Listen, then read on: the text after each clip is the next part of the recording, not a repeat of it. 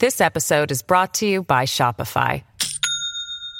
Do you have a point of sale system you can trust, or is it a real POS? You need Shopify for retail. From accepting payments to managing inventory, Shopify POS has everything you need to sell in person.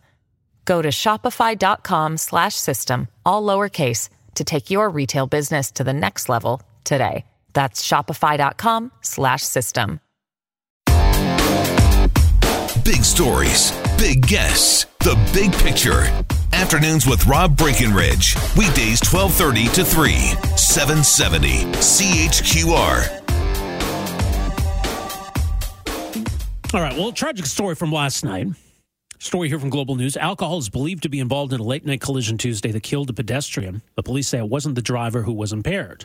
The victim, a man in his 40s or 50s, was hit by a vehicle in the intersection of McLeod Trail and Southland Drive southeast just after 10 p.m.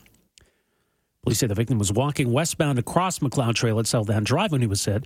Police confirmed to Global News the man was panhandling at the time. So what are we to make of a story like this? Obviously, when panhandling involves intersections, people walking amongst vehicles, there is a greater risk of something like this happening.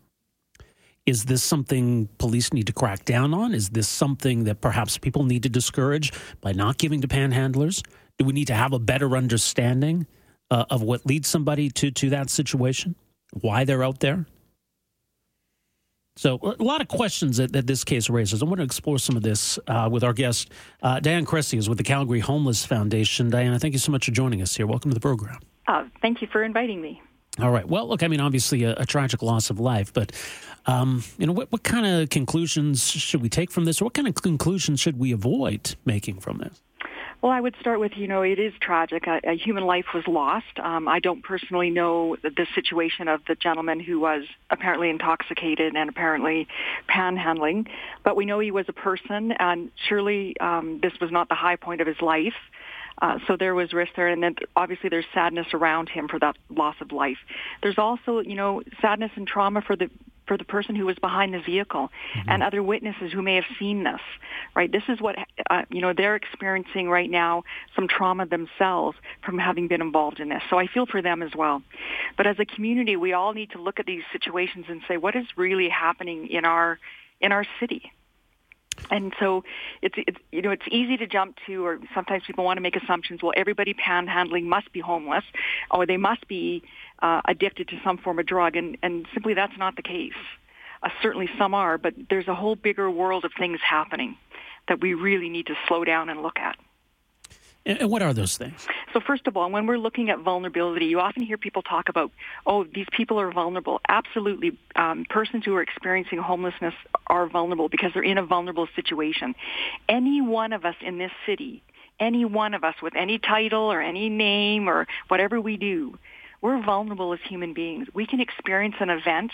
It can be stress. It can be a job loss. Maybe it's domestic violence or, some kind of situation for children, abuse or anything that then makes us vulnerable. And the more vulnerable we become, the more at risk we become to becoming homeless. So it can be poverty and a bunch of things, but it could happen to any one of us. There is no one class of people that you can put, hyphens around and say they are vulnerable. They just become more vulnerable when they become homeless. So it could happen to any one of us. When we're talking about people who are experiencing homelessness, there are people who are experiencing homelessness right now simply because they do not have enough income. They've never been involved with the justice system. They don't have a mental health issue. They're not addicted to any substance like opiates or anything like that. They are hardworking people who are what we would call the working class poor. They're not making enough money to pay rent. They can't get into affordable housing, which we don't have enough of in this city. And so they end up in shelter systems trying to do jobs that they can to get more money. And some of them actually panhandle, right, to try to make enough money to get a down payment for affordable housing. There are also people who have mental health issues that engage in behaviors on the street while in homelessness, panhandling being one of them, not addicted to any substance, but definitely struggling with mental health issues and are engaging in behaviors that they see within the peer group they're with on the street. And then there's absolutely those that do panhandle, that are suffering from mental health issues, including addiction, and addiction is part of mental health, and they're panhandling for money. That doesn't mean the money is always going to drugs. Sometimes the money actually goes to food. Sometimes they're panhandling for money they share with other people to buy food. And sometimes the money does go to drugs. But what we've also learned about that is that there's no research or evidence out there that says if you panhandle and you get money, you're more likely to panhandle more, or it's going to get worse in your city. I haven't seen that research. If it's out there, I'd love to see it. So I think This episode is brought to you by Shopify. Do you have a point of sale system you can trust, or is it a real POS?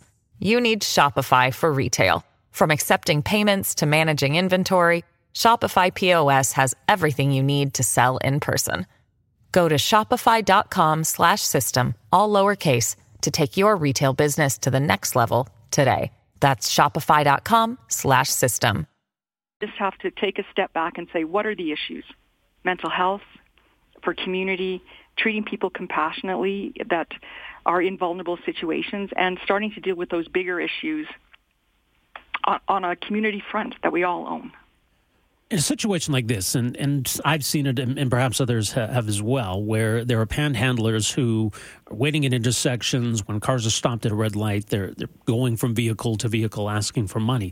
Is that not a dangerous situation? Is that something that we need to be discouraging?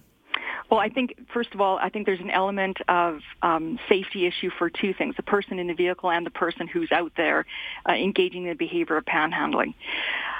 Certainly, I think there's opportunities to engage with the person who's panhandling, who's walking down the street on a red light, for you to make a choice. First of all, is not to judge the person, because often what happens right away is, oh my gosh, this person's coming, they're panhandling, they must be a drug addict, I'm in harm's way. And we can slow down that right away by, first of all, in our head saying, okay, this person's coming towards me. You don't want them on the street, you're on your road. But the first thing in my head should be to humanize the situation. I wonder what this man's name is. I wonder what her story is. I'm not asking you to ask that, but in your head, just humanize the person coming up to you. Clearly, they are not having a good day.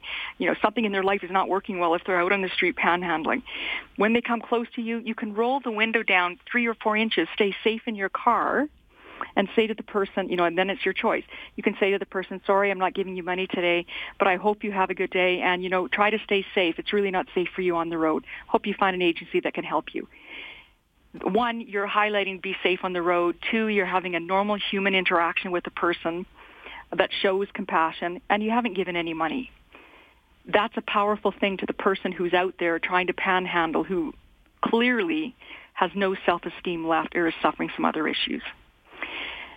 The issue of whether you should give money, you can choose to give money, and people would say, well, are you enabling the drug addiction? Well, first of all, we don't know that it's drug addiction, but you can give the same thing. The person comes to the window, you roll it down 2 inches, and you say, listen, I only have a few change, here you go. I hope you're safe today.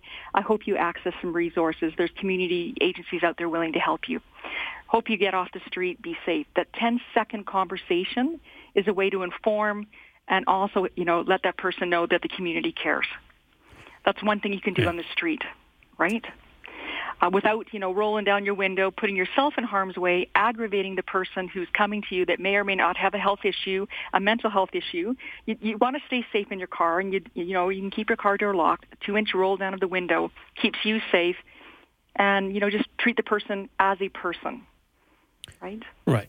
Now, the advice that we've been given from police, in particular from others, is that perhaps it is more helpful in the long term to give money to agencies, to nonprofits, rather than to individuals or to panhandlers. Do you agree with that? Absolutely. I think when you're looking at big picture solutions to situations, it's always complex. But if you say to the person who rolls down the window and say, listen, I'm not giving you money, but I'm going to give to an agency, and I hope you get those services. That's wonderful. Have the human interaction. And then as a community, support agencies that are doing important work to help people who are vulnerable. And there's a whole list of agencies that people can donate to, right? And I think that is absolutely important as well. But I also think, there is a reality on the street, and I know this is hard for people to hear, but there is pride amongst certain people on the street. It's a violent world out there. There are some people who are choosing to panhandle because they see that as the lesser evil or the lesser trauma to themselves and perhaps engaging in some other behaviors to get money, which could include putting their physical safety at even higher risk through exploitation for men and women, sexual exploitation, and or engaging in other crimes to get the money they need. So there is this kind of sense of pride and hierarchy on the street saying, listen, at least I'm not doing this. And we don't want to judge people, but that is the reality of what street life is like. All right. Well, important things to consider. Much more at CalgaryHomeless.com. Diana, thank you so much for joining us here today. Appreciate it. Thank you very much. Take care. Diana Christie is president and CEO of the Calgary Homeless Foundation, calgaryhomeless.org. So some other issues that she thinks we should consider when thinking about panhandling or dealing with a panhandler. Certainly those who panhandle at intersections, I think, are in a much more dangerous situation than somebody who's sitting on a sidewalk. And we see evidence of that, I think, from what happened last night by the sounds of it. Police say the individual was panhandling at the time, was on McLeod Trail at Southland Drive when he was hit. Police say alcohol was a factor, but it was not the driver who was impaired. So suggesting that alcohol was a factor on the part of the pedestrian. It is a tragedy, obviously. How do we avoid this? Afternoons with Rob Breckenridge, starting at 12:30 on News Talk 770 Calgary.